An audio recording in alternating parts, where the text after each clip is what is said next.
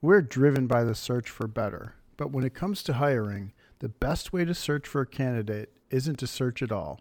Don't search, match with Indeed. If you need to hire, you need Indeed. Indeed is your matching and hiring platform. With over 350 million global monthly visitors, according to Indeed data, and a matching engine that helps you find quality candidates fast. Ditch the busy work. Use Indeed for scheduling, screening, and messaging so you can connect with candidates faster. And Indeed doesn't just help you hire faster. 93% of employers agree Indeed delivers the highest quality matches compared to other job sites, according to a recent Indeed survey. Listeners of this show will get a $75 sponsored job credit to get your jobs more visibility at Indeed.com/hackitout. Just go to Indeed.com/hackitout right now and support our show by saying you heard about Indeed on this podcast. Indeed.com/hackitout. Terms and conditions apply. Need to hire? You need Indeed. Right, guys, Mark Crosswood here, Hack It Out Golf Podcast time with myself and Lou Stagner, Scott Fawcett as always, and we've got a special guest today in Sasha McKenzie. He is someone that I've been lucky enough to learn from through my golfing life. We'll let him explain exactly what his role and who he is, because I just know him as someone who's much cleverer than me. Welcome, Sasho. Thank you for joining us. Hello, you two as well, Lou and Scott giggling there. This is going to be a competition of who can be the most self-deprecating today. And surrounded by brilliance. Yeah, absolutely. Tell us a little bit about yourself, Sasha. How would you how would you describe yourself? I am an amateur golfer, I guess. First and foremost, I love golf. I'm a golf biomechanist, but I kind of do research in everything from putting to footwear, clubs, the swing, and a little bit into stats and speed training. I'm kind of all over the place. Basically, if it's something that can help your performance in golf, I'm interested in doing research in it. My day job is a professor at a university in Canada. I teach biomechanics, advanced biomechanics, and quantitative research methods. Yeah. Work with a lot of tour coaches like Mark Blackburn, Chris Como. Work with some tour players. I've got some educational material out there. I do consulting for Ping, consulting for FootJoy, Rapsodo. Stuff golf. You got all things golf and a lot going on. You've also got your part, or I don't know what your connection is with the Stack system as well, which is a speed training device as such, isn't it? How was that getting involved with that? I mean, it's going well. There's lots of buzz around online. I've got one myself. It's a great product. How have you found that? That's been different for you, isn't it? Yeah, that's kind of my biggest foray into being an entrepreneur. So I was speed training golfers for a while and started doing research into it about 6 years ago, and initially pitched the idea to a few folks. I don't have the skills to do engineering myself, but I had the idea and the plan. I also can't write an app. I've got some Forrest Gump programming skills, but Marty Jertson at Ping, who does have engineering skills, was like, hey, this is a really good idea. So instead of me hobbling stuff together in my garage to use with some tour players, he actually engineered what I had envisioned, and we teamed up with a guy to build an app, and we've got a really pretty fantastic product that I'm proud of. It's nice to get behind something that you believe in. So now we've got a couple thousand users out there using the app, and we're using AI to make sure the programming is the best for everybody. So it's pretty cool. Fantastic. Yeah, it's a very interesting product, and I there's nothing really like it out there of its kind, as in people will relate it to the basic swing stick, but it's so much more than that, because it's actually part of your brain in an app connected to something I swing or that a user would swing. And to be fair, without blowing your own trumpet all the time or whatever. You having your brain in my speed training is something that I would value as much as anything. So yeah, it's a clever system. I think that's one of the most remarkable things, honestly, about as awful as social media is, as awful as so much stuff is, the idea that you can have Sasho, clearly one of the world's leading experts on all things biomechanics, especially when you narrow it down even into golf more, to be able to get access to his brain for a couple $100. It's a pretty cool deal. I mean, and that's something that it is just interesting, like with Decade or whatever. And you think of like, what am I going to leave to my kids or whatever? Just something like this, that from this point forward, like, you'd better be really good at whatever you're teaching, because you're always teaching against some of the greatest minds in the world. Once they make an app like that, it's pretty cool to be able to have access to top level competition or instruction for a very reasonable price. I think that's a really cool deal that y'all put together. The little bit that I've looked at it, at least, Sasha. So congrats on that. Cool. Thanks, Scott. Yeah, absolutely. So first question for you, Sasha, then. So who was your inspirations? Who would you say would be your inspirations? Because, I mean, golf science for me, before I went to, say, some of your talks, it would have been people like Phil Cheatham. And then really it was kind of it would have been Frederick Tuxon with TrackMan as well, a kind of in the golf science arena, as I would call it, and certainly more research based, because obviously us golf pros have for years relied on feel and truths in the dirt and all that kind of rubbish, and then having people like you come along has really changed our industry for the better. Who's been your inspirations to get where you are now? Well, starting it off, I guess, would have been my PhD supervisor, Eric Spriggins. So I played volleyball at university. I went to Dalhousie University for my undergrad, and we had a tournament my fourth year over Christmas break in Saskatchewan. I had no reason to go to Saskatchewan, know anything about Saskatchewan. It's really north. It's really cold.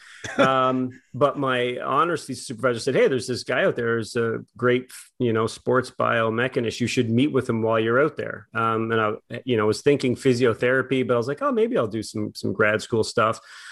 So I met with him, and he at the time was doing lots of research for USA diving and gymnastics, and he was doing forward dynamic simulation. So you didn't have to deal with people. You could isolate variables, and he would know, hey, look, this is the best way to do a Hecht vault, or, how much time you need in the air to actually complete this dive. And I thought, wow, this is pretty cool. On his desk, when we kind of had a break and a chat, I noticed this paper on the burner bubble shaft. You guys remember that shaft? Yeah, the bubble, I remember that one. And it was, he actually was trying to hide it from me, because he was like, well, it's kind of a side thing, not, thought that it's kind of we're trying to sell each other, in that situation. And he's like, I don't know if I want this guy to know I'm doing research into golf, right? I'm going to kind of lose some credibility. And I was like, no, please, I want to know more about this. This really interests me. Golf being a really big industry, and you don't just have to focus on the academic side of things, right? And I mean, 25 years later, I've kind of delved into that a little bit, but that really intrigued me. So they had this commercial where they took the bubble shaft and a regular shaft, and they dropped it in a pendulum. Okay. And the bubble shaft, under just the influence of gravity, would swing faster. So they're like, hey, you'll be able to swing this faster. And as a biomechanist, Eric was like, he was also a very good golfer, scratch handicap. He's like, that's not how physics works, So I'm glad somebody said it, because I don't really know much. I was like, that's really? How marketing works. Right. So he said, hey, look, if gravity doesn't do much in the golf swing, if the source of power is going to be the golfer, then if you move mass further from the grip end, you're going to swing it slower. So he, instead of looking at a diving model or a gymnastics model, he developed a little model of a golfer, did a forward dynamic simulation showing that. And I was like, hey, this is what I want to do. So my PhD thesis turned into customizing shaft flexibility to a person's swing. So that was probably my biggest inspiration. Yeah. That would have been 2000. Yeah. That's really cool, man. That's a long time ago. Yeah. So I was learning, my background is kinesiology, kind of like physical education, but all my side courses were even in undergrad, were engineering, math, physics, computer science. You're probably better off doing it the other way around, being a hardcore mathematician and learning a little bit about physiology. But anyway, it worked out for me. So I was reading about math and doing math stuff. I would read a math book for my PhD thesis and realize, well, this isn't the math I need to know. Like we were kind of, when I was doing the model, I didn't know what I needed to know yet to make the model. Anyway, it's enough of that. So I know you're, congratulations. I think I just saw you won your club championship. Yeah, I saw again. that.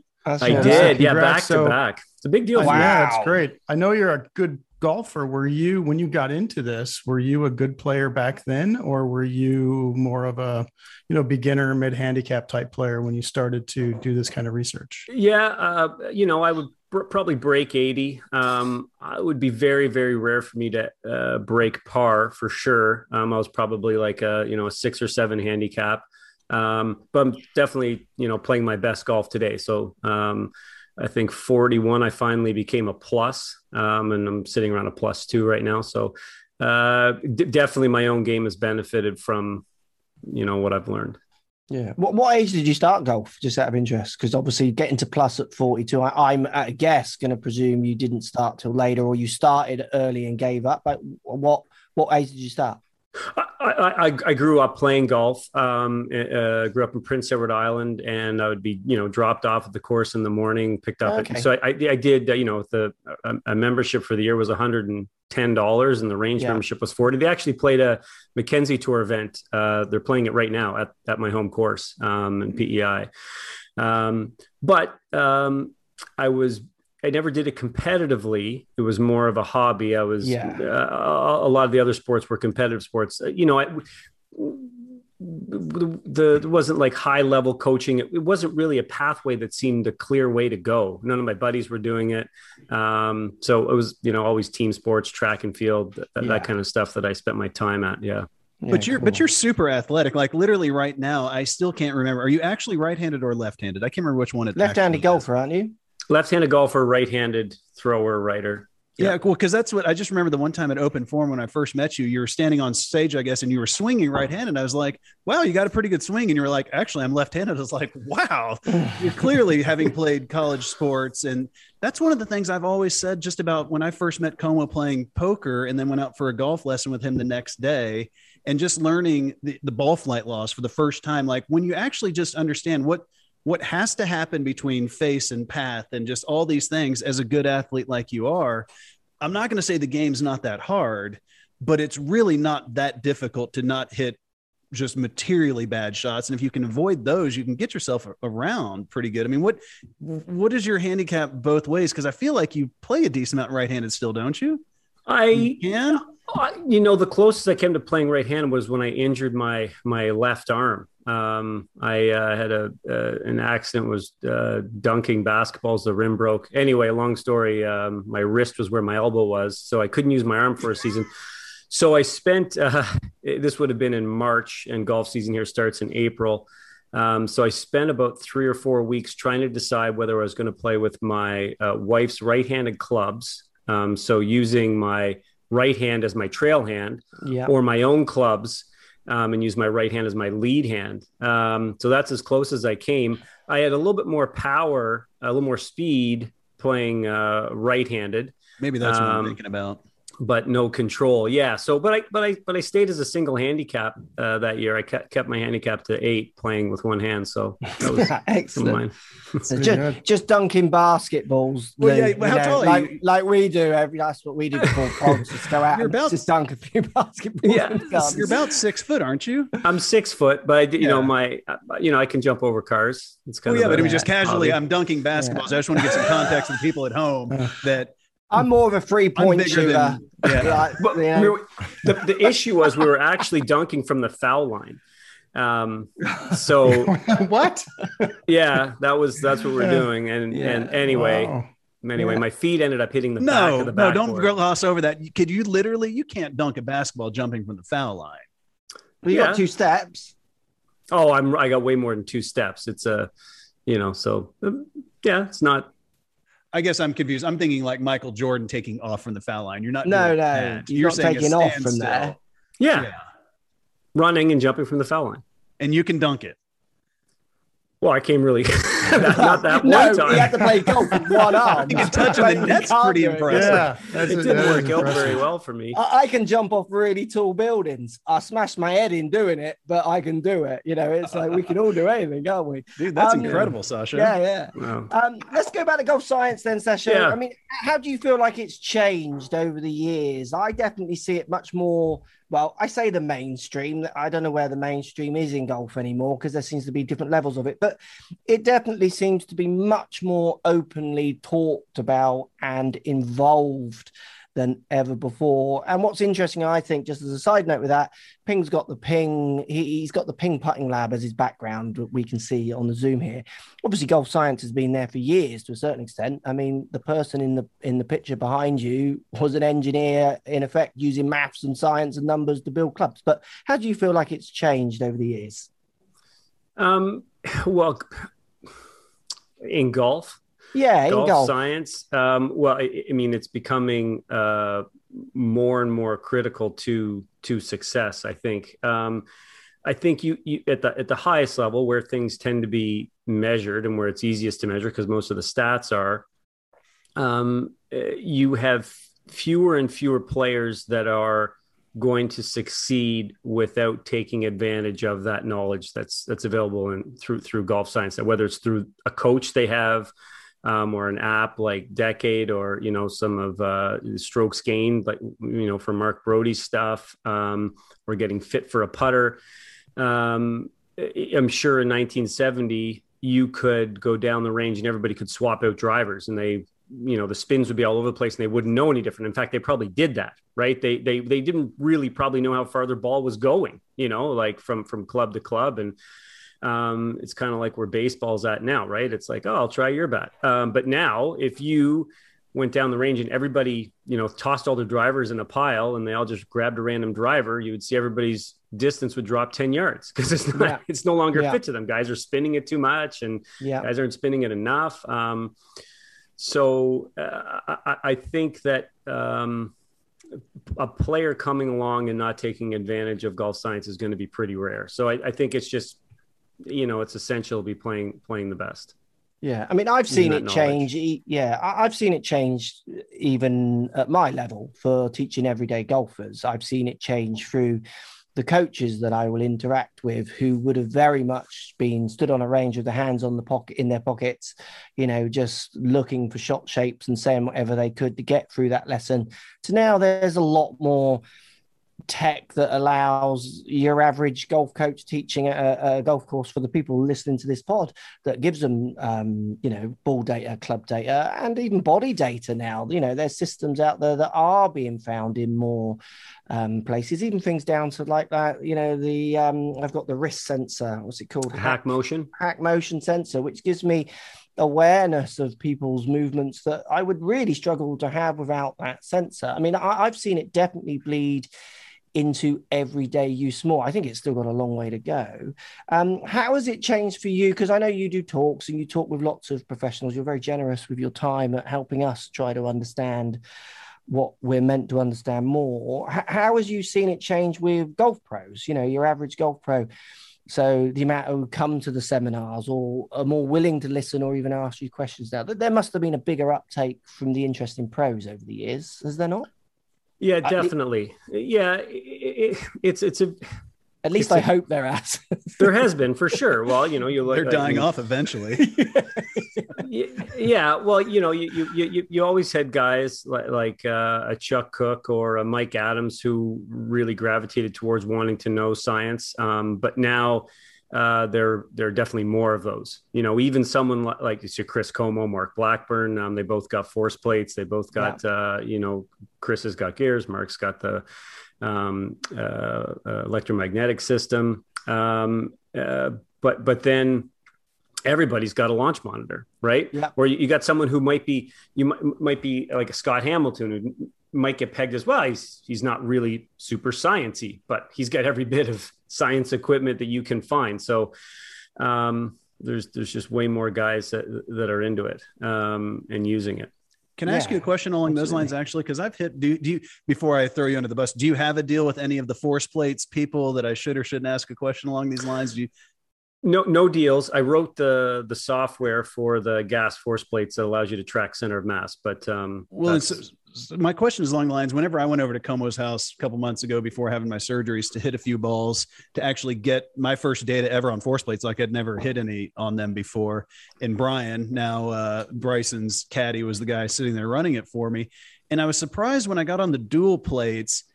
And again, I'm asking this question because I feel like we had to be doing it wrong. How short of a time they gave us between, all right, you set still and then now swing.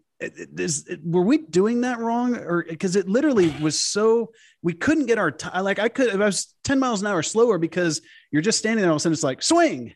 And I just found that super impossible to do. Is that how it works? Or were we doing something wrong? No, well, for the setup they have in gas, the shorter the time between when they zero the plates, when you're quiet and they zero the plates and you swing, the more accurate the data is going to be. But in my lab, that's not an issue. So you can do all the wiggles and waggles and everything you want. I'm not exactly sure the settings they exactly had going in Chris's lab, but it shouldn't necessarily need to be. You shouldn't feel rushed. That's not it. Definitely was rushed. It was definitely like, and again, like I was telling Brandon, like, I feel like we have to be doing something wrong here.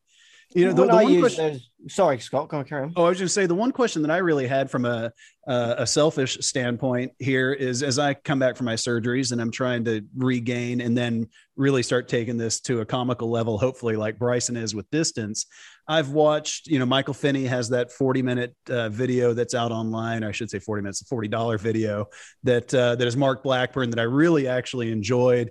And one thing that I feel like I've always been personally bad at is unweighting and reweighting. And I don't even know the proper language there, but I know obviously you've got your forces and motion course with Phil Cheatham, and then you've mentioned Blackburn a few times.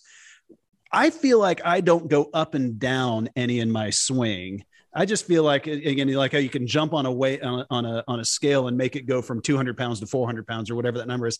I don't feel like I do that enough. Is there a feeling that you try to get people to feel an unweighting of the lead foot and then stomping like that Mike Adams, that pedal that he's got? Is that, am I thinking of that correct? That's a huge source of power. And if so, how do you get that? Yeah, you are. Well, I mean, in terms of your ability to find fairways, I probably wouldn't change much of what you're doing, Scott. I've seen your swing; it's quite smooth, and you do stay pretty level. But if you do want to, get some more distance, then the only way to make the people on Twitter mad is by hitting it 360 yards on the senior tour. I'm not going to lie, that's factoring into this. Yeah, then to feel like you're squatting a little bit just as you're finishing your backswing. Being coordinated like yourself and knowing instinctively what you need to do to hit the ball out of the center face of the driver. If you put yourself in a position where your hands are going to be too low, with about 0.06, 0.07 seconds left to go, you will jump up with that lead leg to make sure that you make center contact. So if you can allow yourself to squat a bit at the end of your backswing, right, and then as you start down, you're like, shoot, I'm going to bury this thing in the ground 6 inches behind the ball.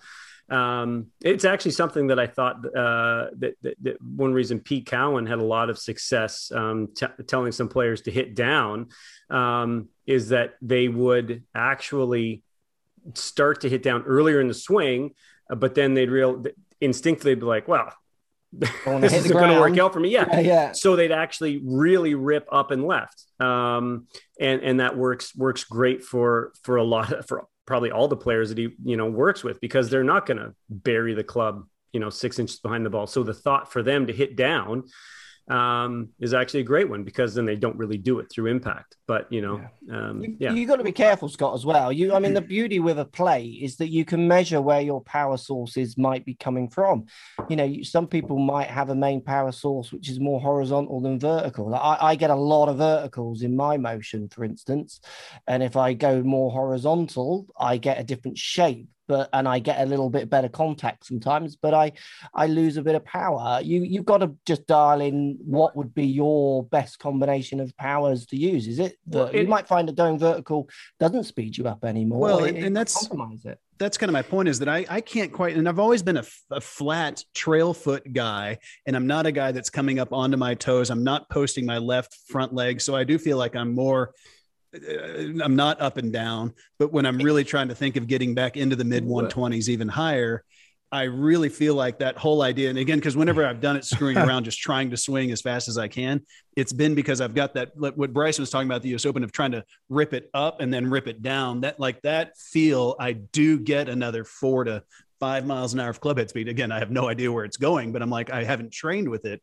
And then in watching a number of Sasha's videos online, he talks about like midway through the backswing is really when that like set back in starts back in. Is that correct? Is there like a recentering? Yeah. A spot roughly like arms at parallel or something like that, Sasha? Like where should that transition kind of be starting? Well, that's where it's going to feel for you. It's going to feel much earlier than it probably is occurring. So you're going to probably have to start to feel like, oh, I've got a lot of backswing left to go when you start sinking. An important thing to remember is that we're not actually trying to maximize the amount of angular momentum we get from the ground. You can have too much. Define that for us. So you don't, some people call this semantics, but you don't get any power from the ground. The ground cannot do work on you. There has to be movement between the point of force application. The ground doesn't move with your feet. But what the ground does do is it changes the amount of angular momentum in the system. And then you want to get as much of that angular momentum out from the body into the club. So that's what I'm saying. Define angular momentum for me. Angular momentum is just how fast you're rotating, multiplied by clockwise. Multiplied by how your mass is distributed in your body. So your inertia. You have a ton of inertia. Is that a fat joke? No, that's for a golfer. You're good with it. You got inertia on your side, Scott, versus like Morikawa. But you can have too much, right? We only have 0.3 seconds in the downswing to get the angular momentum that we developed from the ground out to the club. If you look at how much angular momentum a figure skater has doing a quad, way more than you do in a golf swing. So you can overdo it. And it's quite possible, working with Fitzpatrick, he doesn't have a lot of angular momentum in the frontal plane. And it was like, okay, well, maybe that's something we could work on. But I didn't think that was a good idea to increase that, because he's got some very unique things in his swing that we didn't want to mess with. He feels comfortable doing movements that increase his horizontal plane angular momentum. So, hey, let's just keep increasing that. Let's not rework a pattern. He's not a long driver. He could swing at 130. If he gets up into the low 120s, that's all we need. So we don't need him swinging with it. Maybe you could swing 145. But we only need you swinging probably 130. What is he right now? Is he 114-ish, 113, 14-ish? He can, in the Stack app, he can get it up to 120 pretty easily. I have a question about, and as the least knowledgeable swing guy here on the call, about Scott's swing. Scott asked if ground forces could help him swing faster.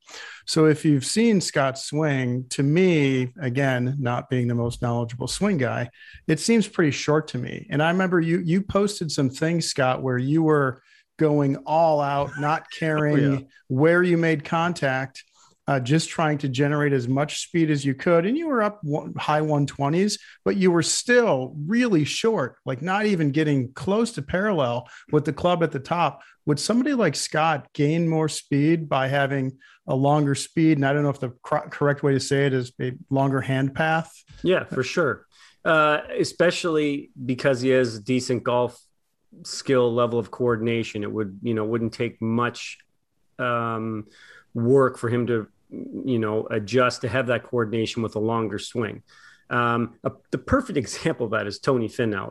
When I would I would go around 4 or 5 years ago, and I would give examples of Bubba Watson and Tony Finau, two ping players, and I would say two different ways to get to 122 But I'm like, look, Tony's leaving 10 miles an hour on the table. And people would, laugh at me. And I would say, longer hand path, you're getting more speed. And they would use guys like Jon Rahm. And then, here comes Tony Finau, like starting a couple years ago, he would start letting these swings loose where it's like he gets his hands high and there's 10 miles an hour. Boom. So without a doubt, Scott would be able to swing faster. It's interesting, Jon Rahm came out just a couple of weeks ago talking about some ankle issues he had. He had a club foot, and I disagree. We don't need to get into that. I guess I didn't really understand the comment. A shorter swing is going to be inherently more violent if you want to generate. What he's doing is amazing. That swing, getting 184 miles an hour of ball speed. I wouldn't like change JB Holmes. Yeah, but even better. And I wouldn't change anything. That is gold. In terms of repeatability and under pressure, being able to the swing's over before you get a chance to do anything bad. But if he wanted to get 200 mile an hour ball speed, he should be able to do it. If he wanted to get 185 mile an hour ball speed with less stress in his body, he'd take a longer swing.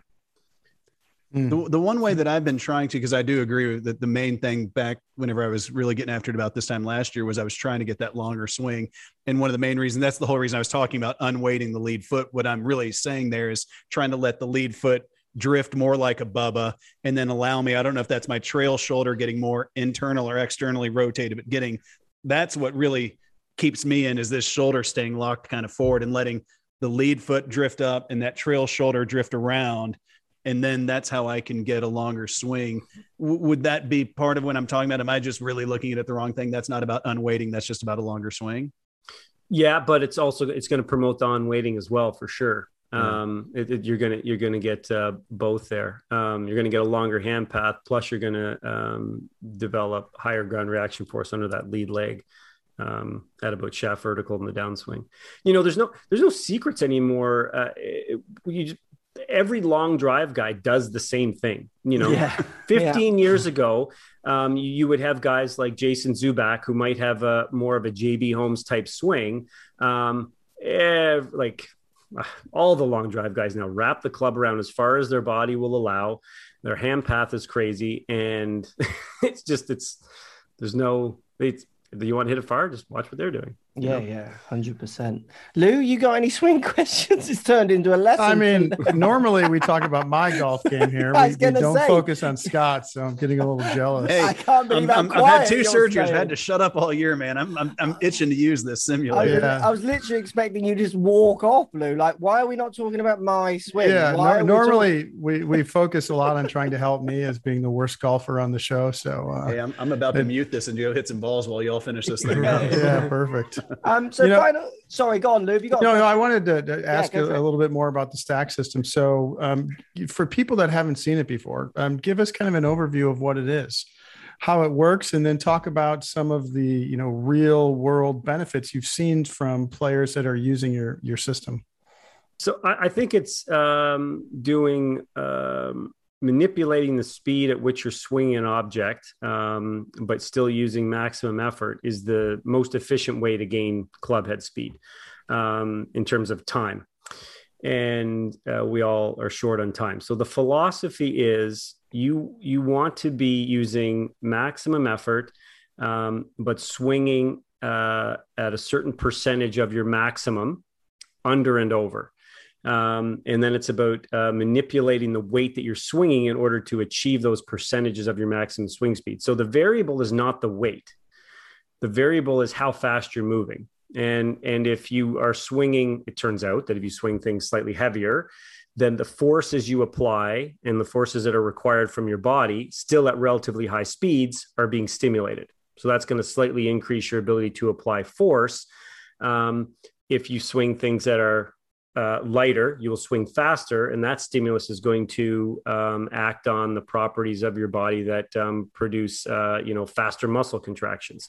So and you want to keep a similar enough motion. So if you go too heavy or too light, then the improvements you see aren't as high. And all this research stems from my track and field background and research in track and field, being a multi-events person, I would be at, doing, let's say overspeed training, overspeed training.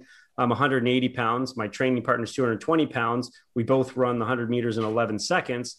We're towing very different weights, but to try and target the same percentage of our speed, or we're getting pulled by different forces to get to a certain overspeed level. So that's the philosophy. So we have a single stick where you can adjust the weights in about 10 gram increments. And the biggest part about it is the app. So when I would work with players, I would set up a program and I would have them go do the speed training, and they would record the speeds they were swinging at. And I would need to know what those speeds are in order to be able to figure out what weights to use. And then after every workout, you'd have to adjust for the next workout. Are they getting faster? What weight should you be swinging tomorrow?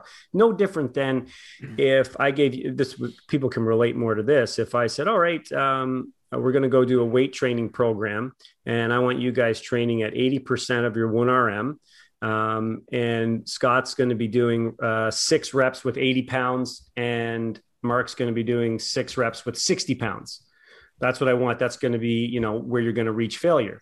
But then we go a few workouts in, and all of a sudden Scott grabs the 80 and he's like 6, 7, 8, 9 reps. Well, now I need to adjust that weight. He needs to go heavier. And so what the app is constantly doing, it's trying to target a certain percentage of your swing speed for that set, and it will constantly adjust those weights to make sure you're targeting that. And it's giving you feedback on how fast you're swinging. It's tracking your rest times between sets and reps and days, tells you when to work out. And then the coolest thing about it, and this is where the AI part of it comes in, is that when I was starting to do research with this, the initial studies were like, okay, how heavy can we make stuff before it's no longer effective? And it turns out that if it's so heavy that you're swinging slower than 90% of your maximum speed, then it's not very effective. It's too heavy. And then if you're swinging faster than say 120%, it's too light. It's not very effective. You'll still get a little faster. People that just swing anything, you'll get a little faster, but you won't see the same increases. And then this is with 20 to 30 people in a study. And then I do another study with, another 20 to 30 looking at, should you do heavy sets before light sets? How much rest should you have? And then, well, let's do another study. Should you do reverse swings? And it's very iterative and it takes forever. Boom, fast forward to 2021 with an app and thousands of users. And now I know their exact rest. And if you take a week off and you don't do the workouts, and then I scrap you from the study, doesn't matter. I've got 500 people doing the study. So then we can start to see, well, hey, what variables for these particular people result in the greatest improvements in club head speed? And what we're getting into now, because people are getting into their 3rd and 4th programs, something that no academic research really has access to is usually the when you do strength training studies or any kind of conditioning studies or intervention studies, it's always a one shot. Hey, let's take these people. Let's see what happens if we do this. Do they lose weight? Do they get stronger? Yeah, but we don't just do stuff for 6 months. We do stuff for 10 years. So what happens? Great, you've got stronger. Well, what program should you use next? Right. And so now we're getting data on, okay, now you've changed. Now you're faster. You've gone from 100 miles an hour to 110 miles an hour. What's the best program for you now if you're 43 years old and a female and a 4 handicap and swinging at 105 miles an hour?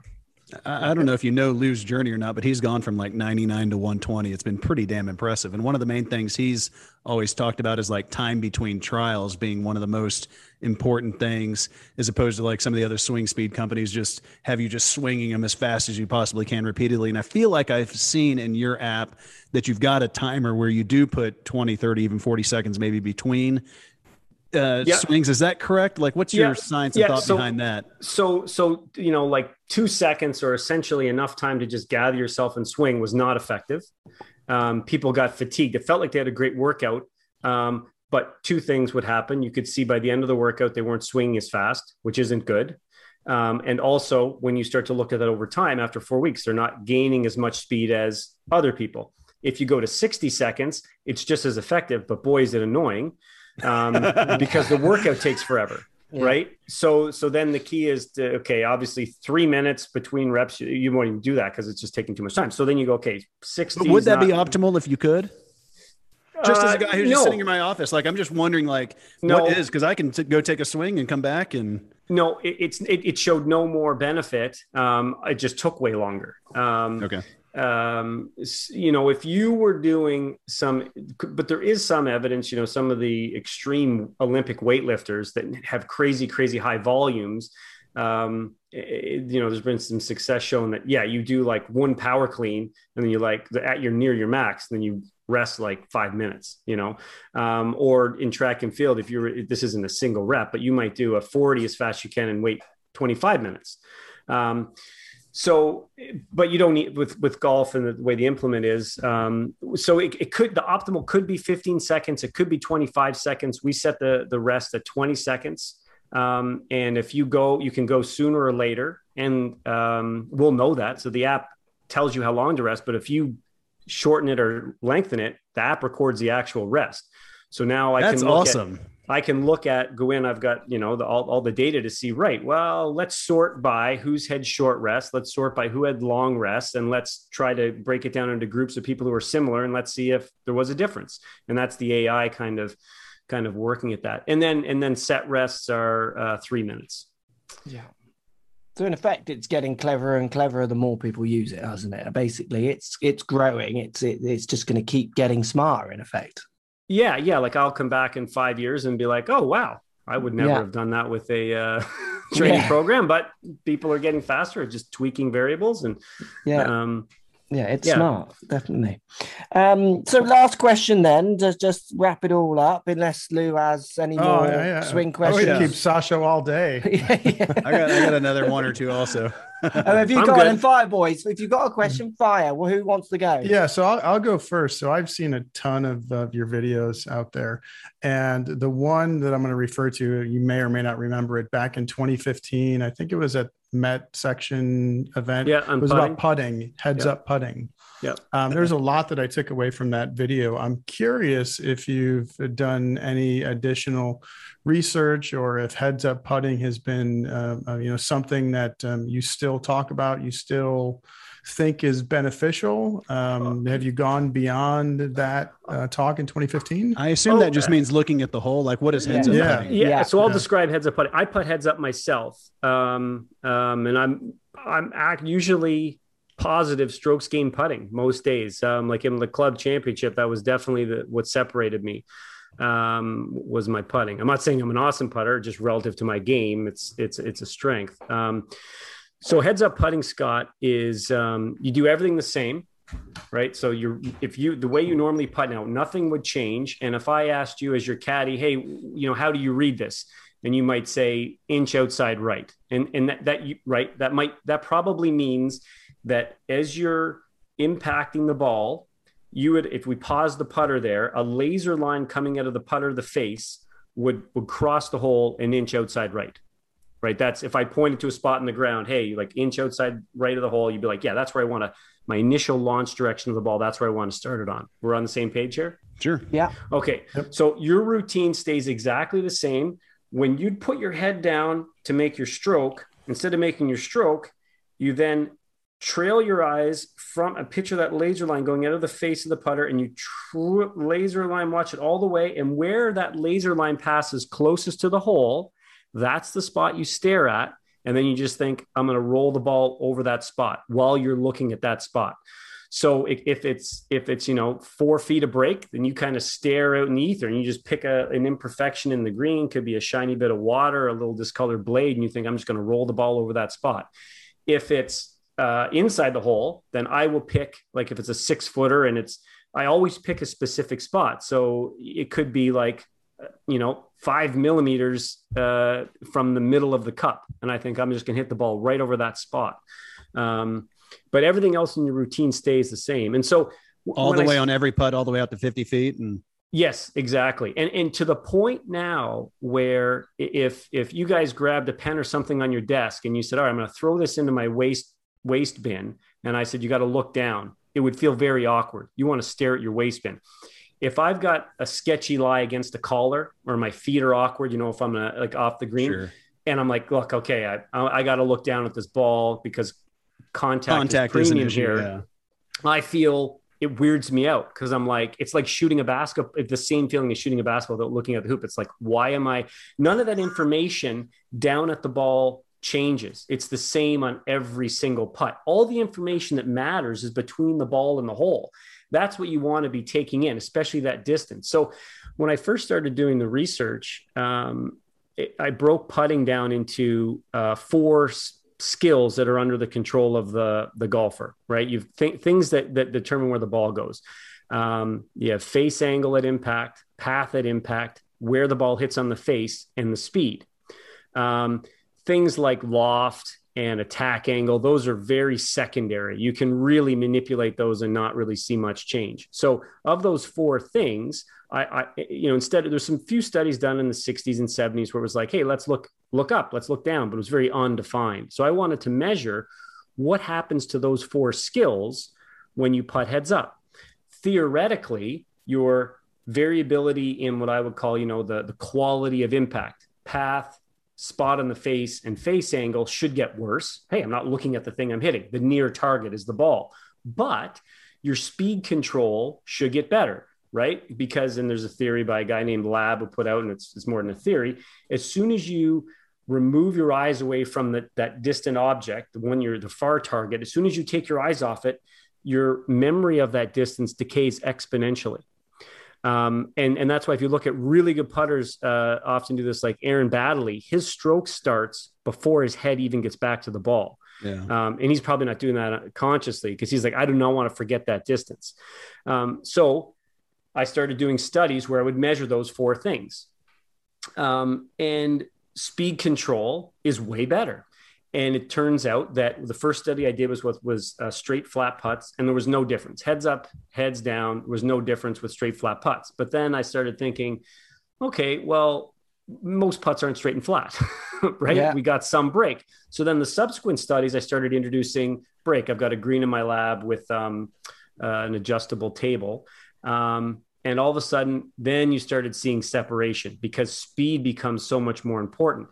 And 80% of the golfers that have come through my lab who've never putted heads up and only get a half hour of practice putt better heads up. It was very, very clear. And I've run myself through 20 different studies because usually when I have my students doing, I'm like, all right, I'll be the first guinea pig. And it usually takes about an hour. It's like 48 putts. Sometimes I do 96 putts over several days. And you never really know with putting. Did I do better with that putter or this method or that method? You never really know. You have to, because you're in the moment, you have to crunch the stats. And every time I'm better heads up. And what's really interesting is that certainly impact spot, because it's more about variability than anything. So the way I set up my studies is I'll have like, at least 4 putts, sometimes more, sometimes up to 20 putts, but they're all it's the same putts, right? Because you want to take out green reading ability. You want to be like, they know the same putt, you just put them in a different order. Yeah. And so it'd be like, go hit this 8-footer. Now you walk over this other section of the green, hit this 11-footer. Now go hit this one that's 14 feet. Now let's go. But you eventually cycle back around to that other one, right? So you can compare apples to apples. So you know that it's not green reading, right? Yeah. And I want them to know the speed. I don't want them guessing at the speed. You know how hard you should be hitting this, right? So I could say, hey, look, you've hit this 11-footer 10 times heads up and 10 times head down, but all separated with other putts in between. So now I can look, how good is your speed control? Speed control is much better heads up. No surprise. You see significant, this is important, you see significant degradation in impact spot variability. People start to hit it all over the face, but guess what? It doesn't make any difference. The worst person in my lab, and you can audibly hear it hitting like about a centimeter off either side of the face. When I putt heads up, I can feel it. I can feel the putter twist. Yeah. Has so little effect. I'm sinking putts knowing that I mishit it. There's a great study by Carlson showing that you can be, it's like 1% of rollout distance. It just doesn't matter that much. The range of variability for the average amateur in terms of how they spray it around the face gets completely washed out when you're putting heads up by that increased speed control. Path, you can be off the planet with, and it's not going to affect your putt within the range of what golfers do in terms of path variability. Yeah. And there's not much difference in face angle variability because you have that square grip, and looking at something doesn't help us square the face. When you consider that face angle variability for a 30-foot putt is the same as face angle variability for a 300-yard drive, then you start to realize, maybe I don't need to be looking down at this thing to make sure the face is square. And there's so many benefits. Then I started looking at golfer movements. So the head stays more still. It's more repeatable. There was a researcher, Timothy Lee, also from Canada, who does some putting stuff. And he found that the best putters have this, what he calls an allocentric head movement. So your head, as the putter goes back, the head slightly moves towards the target. And as you swing forward, the head slightly moves back. Very, very small amounts. But that pattern is more evident in people who putt heads up. So the head's more still, but when it does move, it moves more with this improved pattern. And because people aren't looking up to see where the ball goes. And you've also taken away all worry about mechanical thoughts, right? You're just like, you're focusing all, exactly. Yeah. It's reacting to a target. Yeah. Now I do not push this on any players. Like I work with a Mackenzie Tour player who's a great putter, and it's never even come up in conversation. Some people have a great ability to remember how far away the hole is. You could probably, that the famous putt Tiger sank on 17 on the Island Green. You could probably Sawgrass. You could probably have shut the lights out, boom, just blindfolded him just before he took the putter back, brought him out there 3 days later and in the dark and said, all right, hit the putt. And he would have remembered how far away it was. But unfortunately, there's a lot of people that don't have that ability. So it's worth exploring, it's worth giving it a shot. Have you guys tried it? I've tried it quite a lot in my garden out of interest. I can assure you I'll be trying it right over here. Have you tried it, Lou? I know you're really into your putting. I've tried it, and it's I really love that video because I'd love to hear more about your putting lab and your robot. But one of the big takeaways that I had from that was our path. Most players are going to be within tolerance where path isn't going to be an issue. And check your face angle. As long as your face angle is within a certain tolerance, it's probably not going to be your face angle, and everything just kind of came back to speed. And I know heads up was a big part of what you were talking about there, but there was a lot to be learned in that. So if you're a putting junkie like me, it's a 2015 Met section, Sasha Mackenzie, just Google that. It's like an hour and 10 minutes or so. And it's definitely worth the watch. There's a lot of great information in there. If you put Met PGA section in there, it'll come up. I actually had a question from the same video. We got a pepper sauce. The one question I had, because I went through the whole straight back, straight through arc, trying to think of the actual physics of it. When I read Pells's book 17 years ago, I was like, that makes sense. And I actually cut holes in the front of a shirt, put a shower curtain rod through it, and actually stood in a door jamb so I could get my shoulders working straight up and down. Yes, I'm a lunatic, and then once I realized that once we're just taking the exact same idea and then putting the spine on a tilt, it can operate in the exact same fashion and it becomes arcing. The only reason I bring that up is in that video, you talk about zero face and zero path. And I think of zero path as meaning straight back and straight through. I assume you don't mean that though. You just mean at the actual impact interval. Yeah, that's right.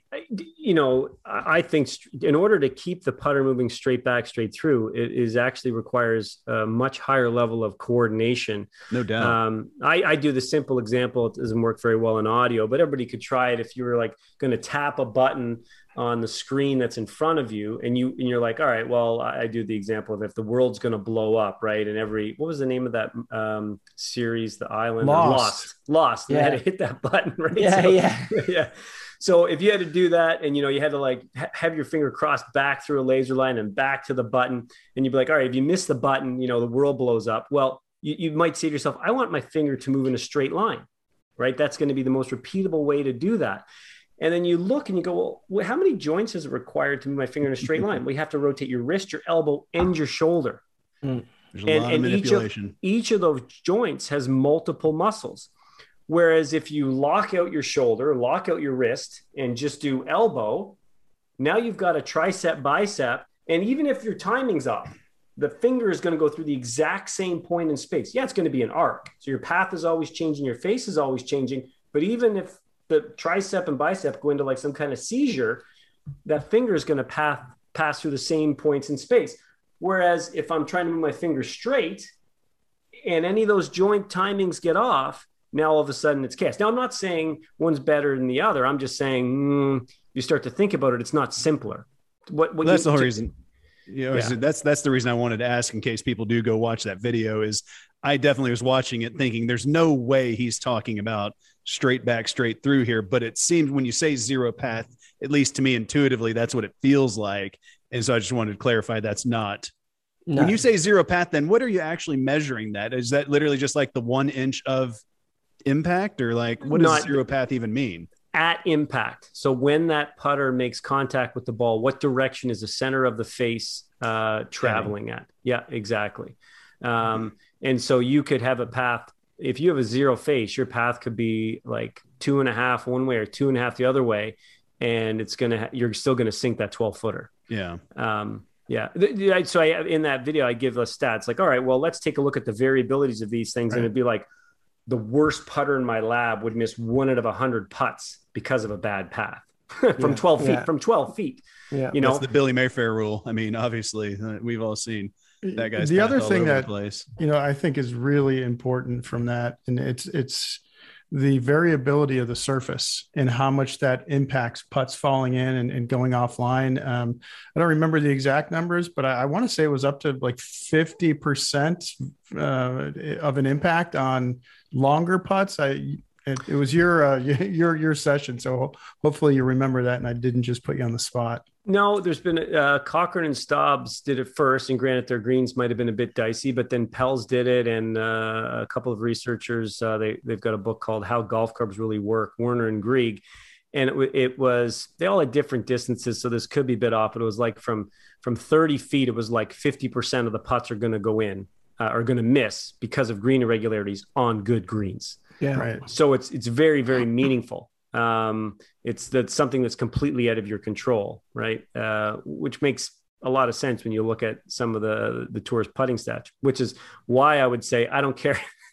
Since I'm on your podcast, I've got this huge pet peeve with USGA R&A trying to constrain the way you should swing a golf club. I'd love to know the history of it. I'm not a huge history buff with golf, but I feel like somebody didn't like Sam Snead. And when he putted croquet style, it wasn't the fact that he was putting croquet style. It was like they didn't like Sam Snead. And they're like, you know what? We're going to stick it to the man here. Golf's been around for hundreds and hundreds of years. And I'm sure the shepherds were, playing it between their legs. It's innovative. The best thing about golf is watching people. Wow, what a cool shot that was. You flipped the club over. To me, right. Punching it between your legs is no different than Tiger going underneath that bush a couple of years ago and playing it left-handed from his knees. It's like that was so neat.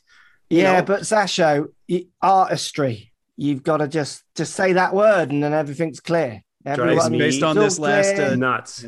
Based on the last 2 minutes. You can't open this can of worms on this podcast. This now is never ending. We'd like to introduce Sasha McKenzie, our fourth host moving forward.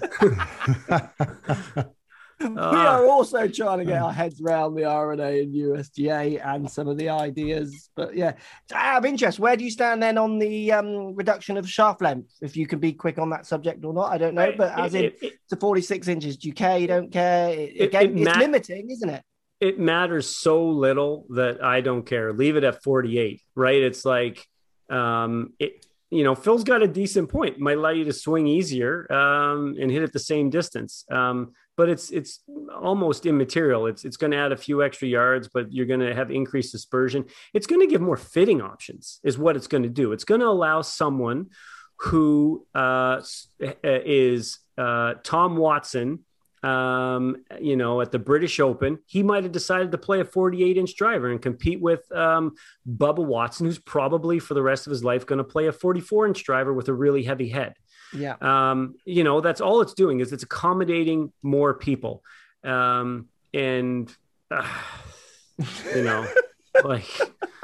Like I don't understand why it's a problem now. That makes me think, well, these people that we trust to protect this sacred land of ours, which is golf, well, they've just admitted they've just been getting it wrong for X period of time. I mean, what else are they doing apart from eating bacon sandwiches? Like you got one job, dude, like look after the rules, but all of a sudden now, hang on, guys, this rule, we got this one wrong. What about quickly then? I can't beat quickly, but what about the knee drop? That's literally what I was about to say was the knee drop. Like, I did some social posts around knee drops, the normal drops when it was happening, and there were passionate people like, it'll be so much better. It won't roll as the needle moved in any way with that change. I know the needle moved in the sense that they had to rewrite the books and they have to rewrite the rules, and they probably have to have, I guess, lawyers and the rest present because the rules of golf are written like law. The people we're trusting to make these decisions, that's what they're worrying about. Well, it didn't make any sense. It's supposed to make it easier. Stand straight up, put your arm at your side, drop the ball would make the most sense. Then no one has to think about it. Yeah, it's harder. And you feel like I had a couple of knee drops on the weekend and it was like, close to your foot. Yeah, and I'm always worried, like, in order to get to my knee height, I bend my ankle, and then I'm like, well, wait a minute, now it's not my knee height. You're not allowed to bend. So, yeah, you know what? I would love to take a stab at, I kind of got a partial draft going of rewriting the rules. Why are there different club lengths for different situations? You know, like I have to remember these little like memory, what do you call cues, where it's like, right, if I made the mistake, if I went in a hazard, I get 2 club lengths. But if I didn't make the mistake, I only get 1. Well, that seems backwards, right? That's backwards. If I'm on a cart path, it's not my fault, but I only get 1 club length. Oh, but you put it in the hazard. Now you get 2, or the penalty area. Yeah. Like, it's why people don't play more competitive golf. It's a legit issue how complicated the rules are, and they're just not putting their effort in the right places. Yeah. I mean, the effort in the right places, I think, sums it up quite well. It amazes me some of the things that people think are problems, because, I mean, that moves us on to things like arm lock putters. Like, I mean, it's the limitingness or the limitness of it. Why are we so keen to stop people having fun? Let's have a game. I'm going to have a party. I'm going to invite you around. And if any of you have fun, there'll be a rule which I'll laminate and put on your table telling you to stop doing whatever you're doing that's making you have more fun at my party. Hello, this is golf. This is why I go back to the Sam Snead, because then that opened the door to say we could say how you're supposed to swing the club. Yeah. Right. And then once they put the anchoring band in, which is full of just illogical comments, you make stuff up. Well, this is an anchor. Well, you made up that term. What does that even mean? You know?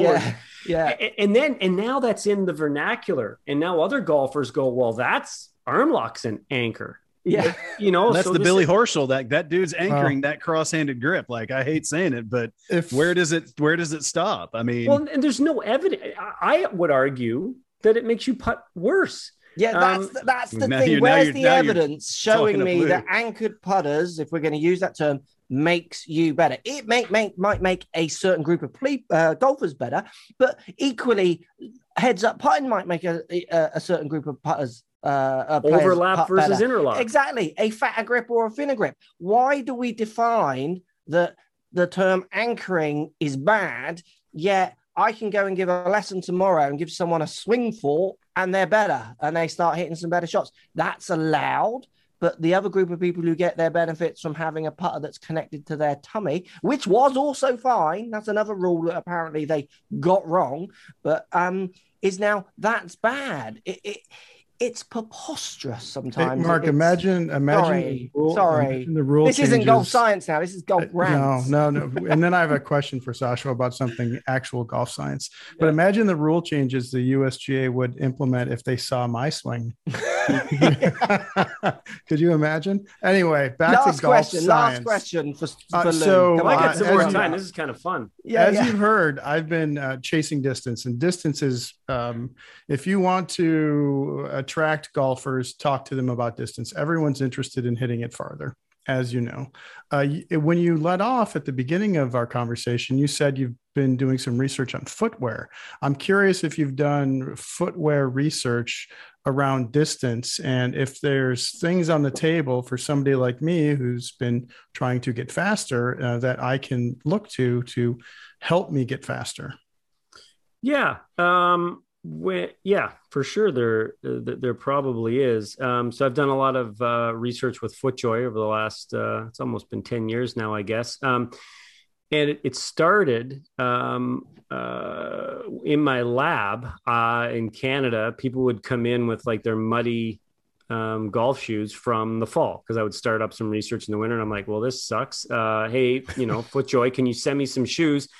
And in fact, would you mind sending me 2 models? So if I'm doing a driver study and they're taking 36 swings, well, there's no reason why we can't switch it up every 9 swings. They switch shoes.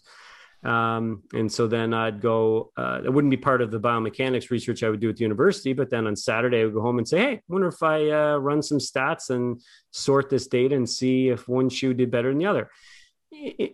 Usually one FootJoy model didn't do better than the other, but there would be certain players that would play better in one FootJoy shoe model than the other. And so then, okay, send me 2 more. And then after the second time, I was like, okay, I'd have some of the same participants would come in. And I would notice, hey, Scott seemed to perform better in both the Hyperflex and the DNA, so like what's going on here? So I actually then decided to try and figure out if there was a way, just using, at the time I was doing research with BodyTrack, to use data from just a pressure mat, if you could pull out the variables. So what I did was I pulled out about, it was about 140 variables, anything I could get from the pressure mat, time of downswing, velocity of center pressure, all this stuff. And I did what's called a discriminant function analysis, where I know I would use strokes gained as the primary measure for how well they performed in those shoes. So I know what your strokes gained off the tee was in model A, and strokes gained off the tee was in model B. And then what this discriminant function analysis does is it figure out, well, which of these pressure mat variables discriminates between these groups, who perform better in this shoe and who perform better in that shoe. And presented it to FootJoy, and they were skeptical, as they should be, because I was, I was nobody and kind of crazy guy in Canada.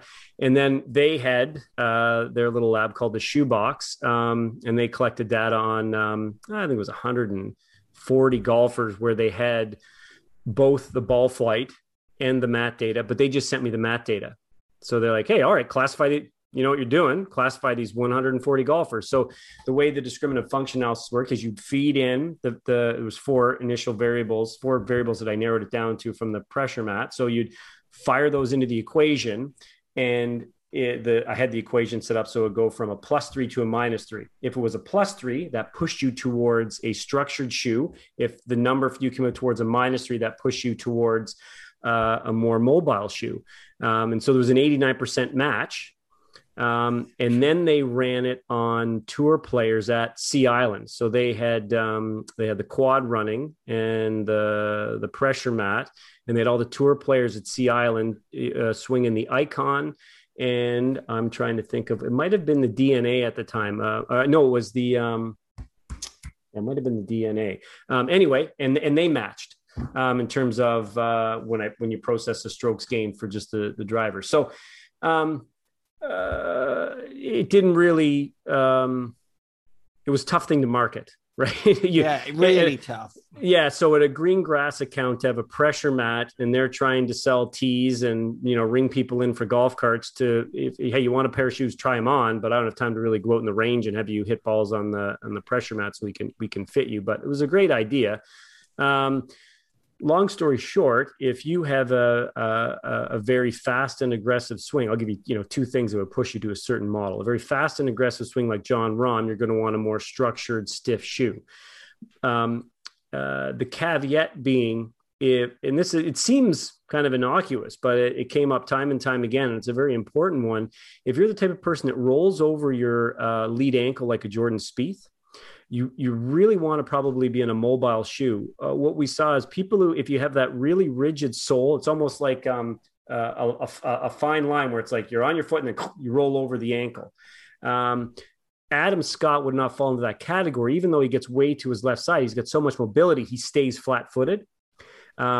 Guys like Justin Thomas wouldn't fall in there because they they spin out on that front foot. It gets airborne and then it externally rotates. But guys like Jordan Spieth would be pushed more into a mobile shoe. You could see, unbeknownst to the golfers, they really limited their pressure shift when they were in those rigid shoes, because it was very uncomfortable and unstable, and that really affected their whole swing.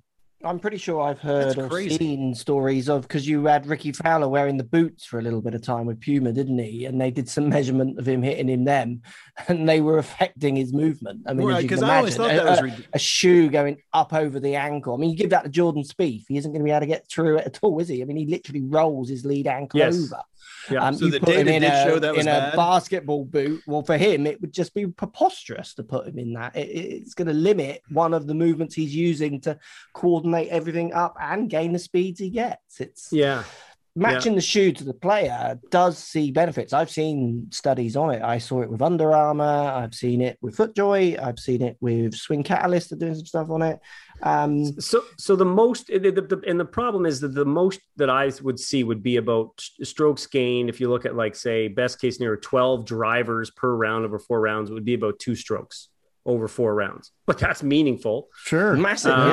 That's absolutely fascinating. You try marketing that to someone who's like, hey, you will save a half a stroke. Like, exactly. What does that mean? Market Nick that Faldo's someone, trying it. And we roll our eyes at it. I've worked in pro shops. Like, your average amateur golfer has quite big variables. Trying to find half a shot is going to take you like literally 4 months. And I want them to buy that shoe like within 10 minutes and get out on the range and leave me alone. It's a difficult one. Scott, sorry, Lou, so you need to think about your shoes, bruh. No, and that's really fascinating, because I had, like every other golfer out there, I have, I don't know, a dozen pair of golf shoes, and most of them are structured, as you called them, structured. But I have 2 pair that are more like just sneakers, and they're very loose and they're very breathable, and I wear them on hot days. And I always thought I was being ridiculously superstitious because I had a couple of bad rounds in one of those pairs. And I'm curious as to what my differences would be between shoes. I'm gonna mess around with that a little bit and see what my numbers look like between I can the spy 2. a test coming along there. I'm gonna say not mutually exclusive. You can be both ridiculously superstitious, and the shoes might be beneficial. And I think you do have some bad days as well, Lou, as I remember. I think I don't know. The occasional bad day. My 2 takeaways so far are, I knew already how much time I wasted back in my 20s when I was playing professionally, but we can add to that now how many swings I did with a weighted club, because if swinging at less than 90% of your stock swing speed isn't helpful because the club's too heavy, then you're wasting your time. I did that God knows how many millions of times. And then those Pels putter clips that you would be like, get the pro one on. I hit at least 47 million putts with those clips on my putter, and I felt like I was wasting my time the entire time, and now it's nice to confirm that I was. So it's been confirmed. This has been helpful. Yeah. I've got 2 questions, and I want to vote for what my last 2 questions should be, or one. I want to ask one more question, and I've got 2, and I don't know which one to go with. I've got, where do we think Golf Science is going to go to round this up? That's one. Or the other one, because we had our little rant sesh, and I didn't feel like we're finished, is rollback. You decide. Have a vote. Scott, what are you voting for? Should we roll back? I'm so sick of rollback. Where is Golf Science going? What do you want to finish with? Golf Science. Lou? I'm sick of rollback. I'm good with whatever Sasha wants to talk about. I could listen to him all day, so he can pick. Fence. Sasha, you choose. You can answer one of those questions. Rollback is a good idea or a bad idea, or where is Golf Science going to go in the future? You choose which one you want to answer. They should use Golf Science to study rollback is what they should do. Yeah. Boom. There you go. I like it. Can't we just use emotions and artistry? Yeah, exactly. Like, I'm seeing a few apps at the moment where they're using video to measure 3D, which obviously is touching on your world, isn't it? I don't know if you must have seen those, and a few people are playing with that technology. Yeah. The Sportsbox AI probably is probably one that looks the best to me, and they seem to be getting the most traction. They've got some great people out on tour capturing swings. That to me, that's going to have it looks very promising for initial application to iHandicappers for sure. To be able to say it just looks cool to be able to spin the thing around. You're probably going to get more engagement. You don't have to put anything on, and if you have some gross movement patterns, like they're focusing on pelvis to torso, torso turn, that kind of stuff, that can be helpful. You can pull up, hey, here's Bryson. He's at this, you're at this. Let's see if we can change that number for you. The same as you would use a launch monitor. That's like the best thing about launch monitors. When they started out, they were always easy. Yeah. It was ball goes down. There's no triggering. Yeah. There's no nothing. You swing and there's the data. That's always the trouble with a lot of other systems. Like, okay, well, is it zeroed? Is it calibrated? Okay, wait, I got to hit record. Oh, it wasn't ready. The launch monitor, drop, whack. And because there's been lots of body, isn't there? I mean, you've had KVS. I've used KVS for years. It's a great product, but it wouldn't work sometimes, because something's interrupting it. You got Gears, but it's got to be fixed and it's very expensive, but it's a great product. You got AMM, which was obviously loads of wires at one point. I know you can get wireless now, and then software support was not maybe as good because the company had different, that world has never quite gone to where the launch monitor world is, which the launch monitor world has definitely touched so many golfers, isn't it? Yeah. So I could see just having your camera set up and you're taking swings and it's got the 3D ready to go every time you hit a ball, and you can go in and just check those angles. Now, caveat, I think if you're comparing yourself to Bryson, then you'll probably be able to see those differences. Some things that I would, what I would like to be able to do to test it out, which anybody could test out, is let's say you and Scott both have the app on your phone, film the same swing from about the same angle to get the same numbers. So it's going to be tough for them to, it's going to be a high bar, and there's going to be a lot of people checking the data, and some of my initial questions are they're showing the angles and stuff. You're going to want to see club head speed. That's the first thing people are going to want to spit that out. Okay, do I trust the angle, but you can't give me club head speed. But it's eventually going to get there. The markerless motion capture is going to be at a point where it will be the number one way to give instruction. I don't think I will be around when you're going to be able to necessarily use it to tell, like the way I use AMM now. Yeah. With a skilled user like a John Sinclair, who has a lot of tour players go through. Yeah. So we've been going back and forth now for a lot of years, and he sends me data from players. Okay, this is what they were doing 5 years ago, 4 years ago, 3 years ago. And we can pick up the differences because he has the system set up appropriately. He's got the same testing conditions, and I can see the changes in the data. It's the same problem with all tech, isn't it? People want consumer ready, and consumer ready, I mean, even golf pros want it consumer ready, the people who are going to be in the field using it. But we want your lab quality data, and those two worlds just don't really ever, because if it's that accurate, it's going to cost lots of money, basically, is the general pattern. Because even launch, because you've got the desire now is people are hungry for home launch monitors, but no one can or will make one that will obviously take away from what those launch monitor companies have and want to do, which is sell a product at a high ticket price because it is accurate. And so I use Quad. It's got 4 high-speed cameras in there. They're not cheap. I work with cameras every day, and high-speed cameras are not cheap. I mean, high speed is one of the things that people think their iPhone does high speed. Like, it does high speed, but the resolution is shocking. Like, it's good that it's in your pocket, but you can't study with that. You can do some fun tricks.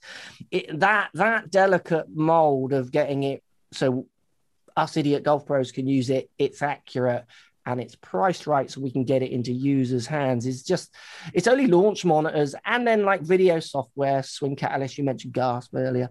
Yeah. They're the only people who have really managed to do it, I think.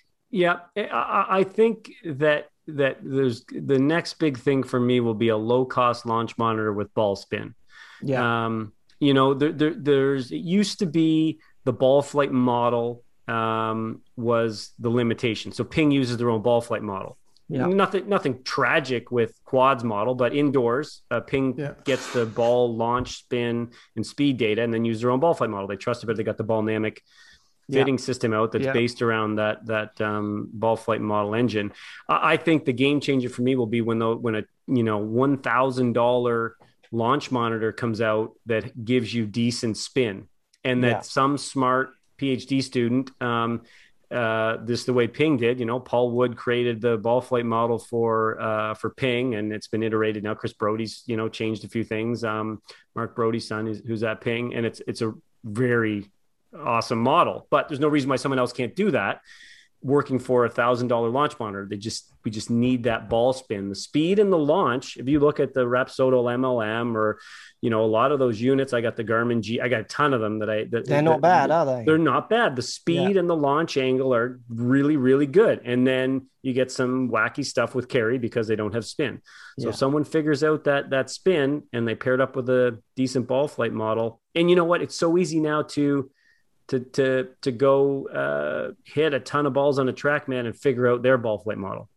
You know what I mean? So someone could just hit enough shots, you're going to get it out, aren't you? If you want to grind it out, you can figure out what you can dial in. It doesn't even have to be an actual physics equation. It can just be statistical model. Like, hey, this is the spin, launch, and speed. This is where the ball goes, right? It's pretty straightforward. And so that's going to be probably what I'm looking for the next biggest piece of tech, because for me, the biggest piece of equipment that any player or coach can have is a decent launch monitor for practicing. To me, that's a big limitation for guys on mini tours. Trying to make it is that having a launch monitor and decent range balls to practice with is a massive advantage. To really know your dispersion, to know if your dispersion's changing, to know your yardages, how good was your practice session. It's important for even someone like me trying to win my club championship. It quantifies something that's very hard to quantify, basically, doesn't it? And if you choose to save and use that data, as Scott and Lou both do, obviously, when it comes to decade ideas, it allows you to have an advantage over someone who's not doing it, basically, doesn't it? Yeah. The point that I'd like to make on that, only because I have to work bifurcation into this conversation somehow. I'm the one that was rolling. I was the one that was rolling my eyes at the whole idea of distance. But what Sasha is saying there, my whole contention always with bifurcation is the guys, when they graduate from college and play the NCAAs, is usually the first week of June. And then they've got about 2.5 months to get ready, to use their starts in order to make the FedEx Cup playoffs or not. And at that point, then their starts are burned. And people who don't understand bifurcation, they're like, well, they'll figure it out. Dude, rolling the ball back 10%, rolling the spin amount 10%, whatever it is an adjustment period. And just to hear a guy like Sasha say, the importance of having a launch monitor and good range balls, if that, and I agree, is super important to playing your best golf, there's just no doubt that I'm not going to say they can't break 80, but they're not going to be one of the 50 best players in the world. They're already not one of the 50 best players in the world, and they've got 7 starts to make enough money. Bifurcation doesn't work for those reasons, in my opinion, and I think it would just artificially age the PGA Tour, and there's no reason to do that. I would like to see, because I'm just inherently curious, and I think it would be a great marketing tool. We have a ton of eyeballs. If there was an event, maybe in the fall, where they said, right, here's the ball we're playing, who's coming?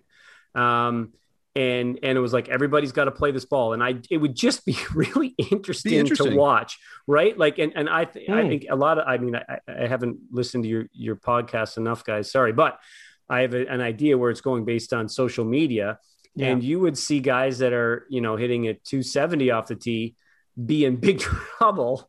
If you had a ball that was going to, carry a lot less. It would be an interesting event, and it would be something that hopefully would highlight the complexities of that idea, where often, certainly on social, people want to simplify it so much, isn't it? I'll just roll it back, or just, give the pros a certain ball. If you're going to talk bifurcation, the beauty with golf is that I grew up as a 12-year-old playing golf and wanted to play golf for a living. That's what I wanted to do.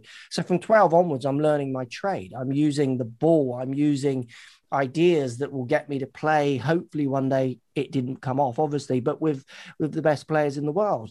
If they're playing a different game than I'm playing, at what age do I decide to try and learn the game that I want to play, that I don't know that I might have a chance to play, and I disassociate myself with the game that governs my handicap, that allows me to get to the game I want to get to? like, it's ridiculous. It's such a can of worms.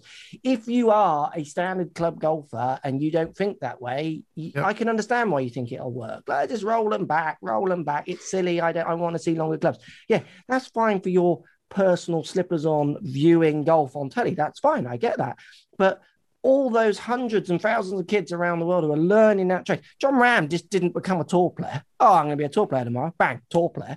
He became a tour player from the day he was born. Everything he did, from his parents' help, for their encouragements, to the opportunities, even through to the skills he learned playing with the game that they play on tour, all worked towards him becoming the player he became.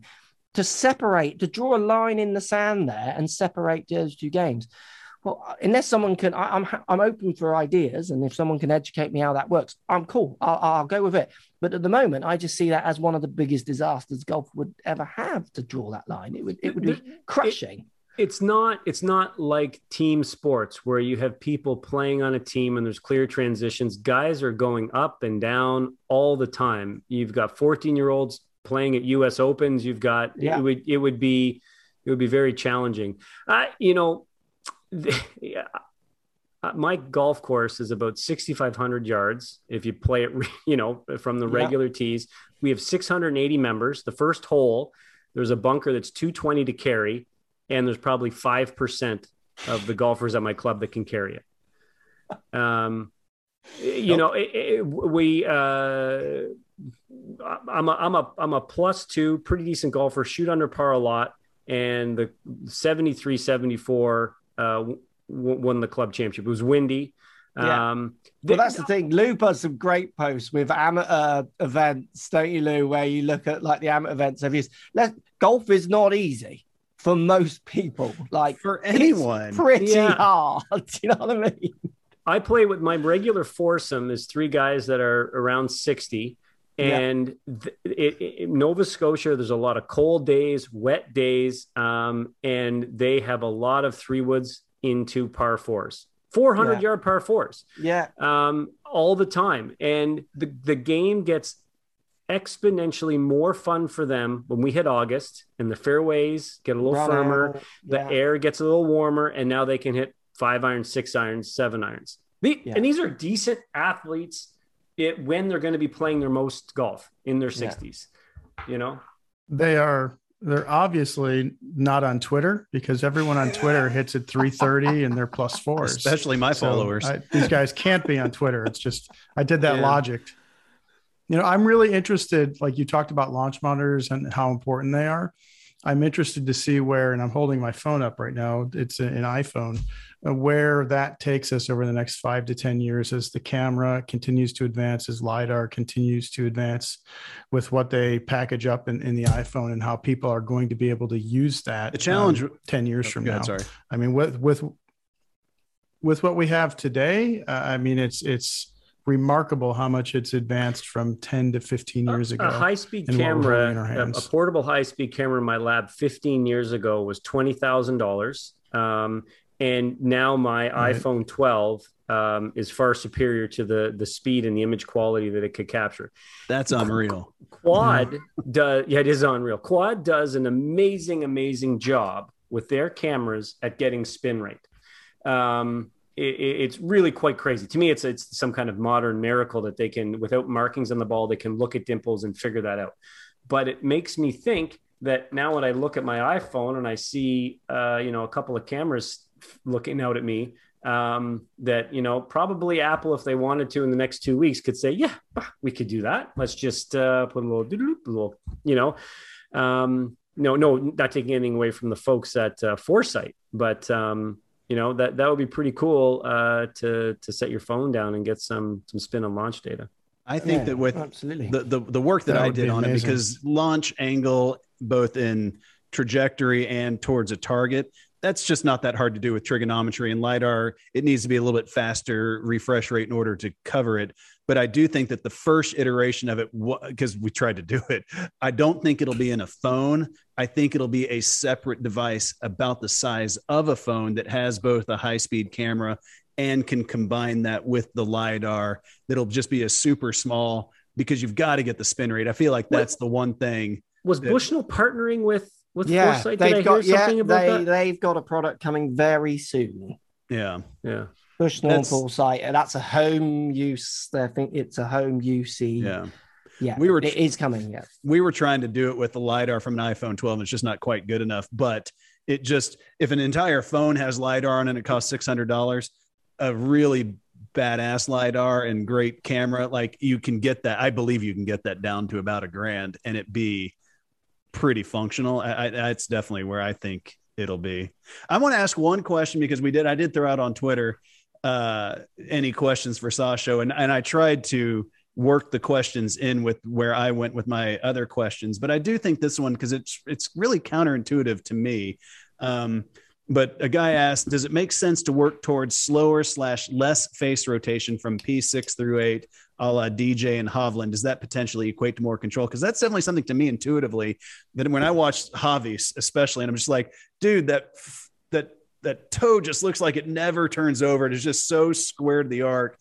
But then I watch some of Sinclair's stuff, and it just doesn't seem like the closure rate actually correlates to control, which seems insane to me. But yeah. What do you know about that? Yeah, I know a lot about it. Hovland does have one of the lowest rates of closure. He does have the lowest that I've ever measured. So I I have multiple ways to measure rate of closure. Probably the easiest way is degrees per foot, because then that erases the fact that if you're swinging faster or slower. Degrees per foot of the impact interval. Right at degrees of feet. So if this it's instantaneous. But if this club continued to travel for a foot, doing what it's doing right now, how many degrees would it close? As opposed to the 2,300 degrees a second that I've seen or heard before. What does that number come out to for like a guy like Javi? Yeah, probably like 1,800 would be off the top of my head. So what's quad measuring in distance with their rate of closure? Do you know? Because I see figures around like 3,500, 4,000, 8,000. Because you're doing it over a different period of time there, aren't you? I guess. I'm doing it instantaneously. Okay. It's fine. If you don't know, you don't know. Yeah, that's fine. Yeah. I'm not really sure exactly what quad's up to with the rate of closure stuff. So Hovland has a low rate of closure. But does working towards that actually, is that something that people should work towards? Because again, that matches up his other movements, though. Surely, there's no evidence to suggest that that's the case. So I do a few driver studies every year, and I have a range of players. Hey, this guy's got. Like I've got guys that come in my lab. Everybody, like Scott, you probably a plus strokes gained off the tee relative to a tour player. Maybe your putting's good, but I'm just guessing because you hit the ball pretty good, right? So hey, there's a guy like you kicking. So there's a guy like you kicking around Anna Ganesh, and he's like got a plus, like a tour player level. There's a few of them. Game off the tee when there's no pressure sitting in a lab, right? And then I've got people who sprayed all over the place, and you go, okay, well, let's take a look at these 40 people and let's compare the rates of closure to their dispersion or to their strokes gained. And it's a shotgun blast. Yeah.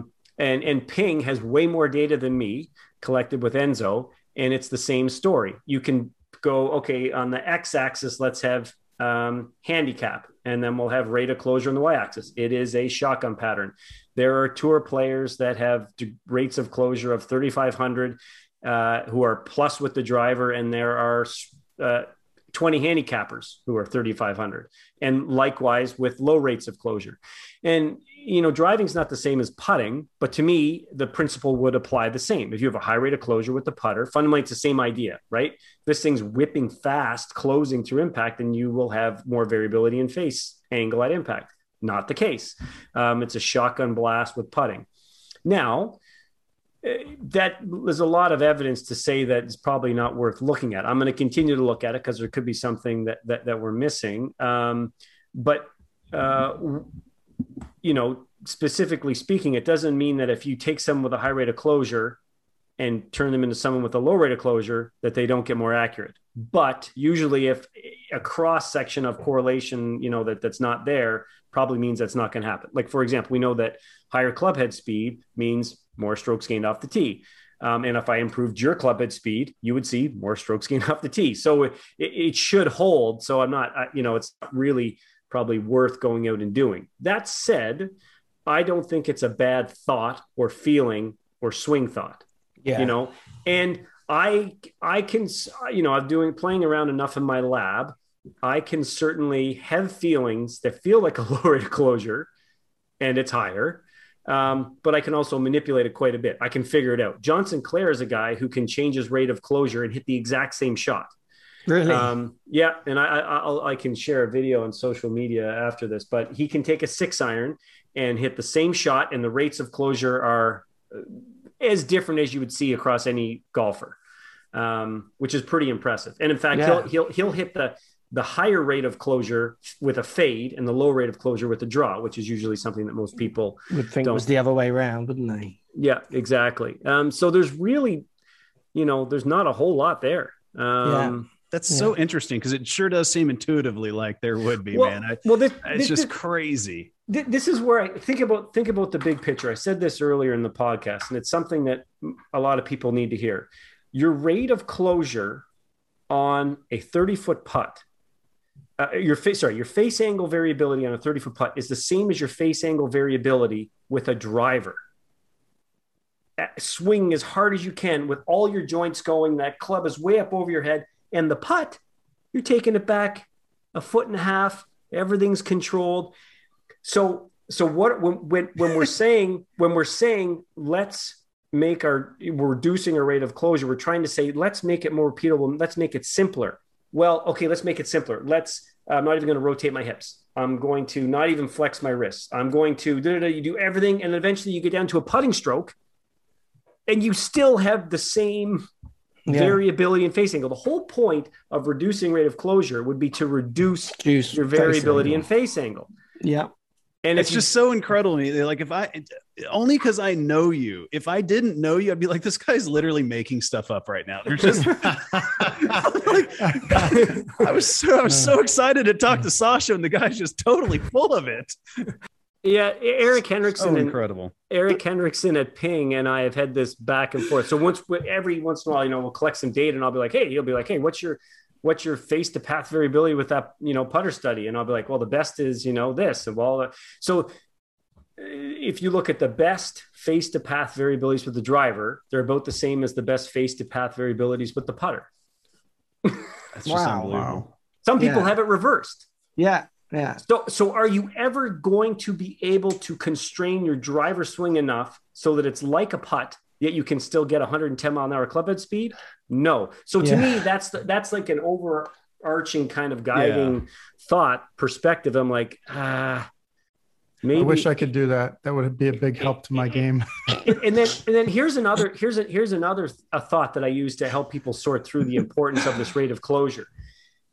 Imagine you know, like being off a degree sucks in golf, right? Yeah. Let's even say 2 degrees. So you can put the driver down, open and close the face 2 degrees. That is tiny. Like, you're looking at it and you're like, I'm barely moving this, right? But yet that's off the planet now if you're swinging at 110 miles an hour, right? Yeah.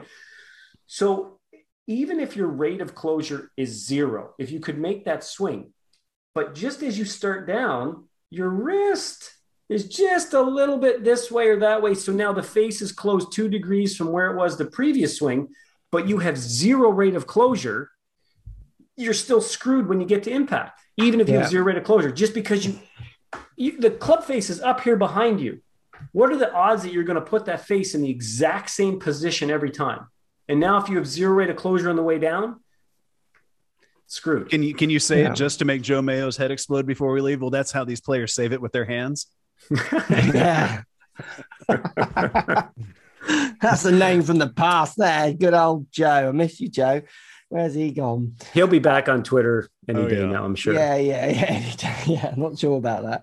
There we go. Well, I'm going to end it there, guys, before we ask any more questions about rollback and things like that. I felt like that pod had some good rants in it, as well as some baseline science as well. Don't you think? How do you think, Lou? Did we do all right? We did all right. We'd love to have you back anytime, Sasha. You're always welcome. Yeah, absolutely. Thanks for your time, Sasha. Cool. And thanks for everyone who's listening.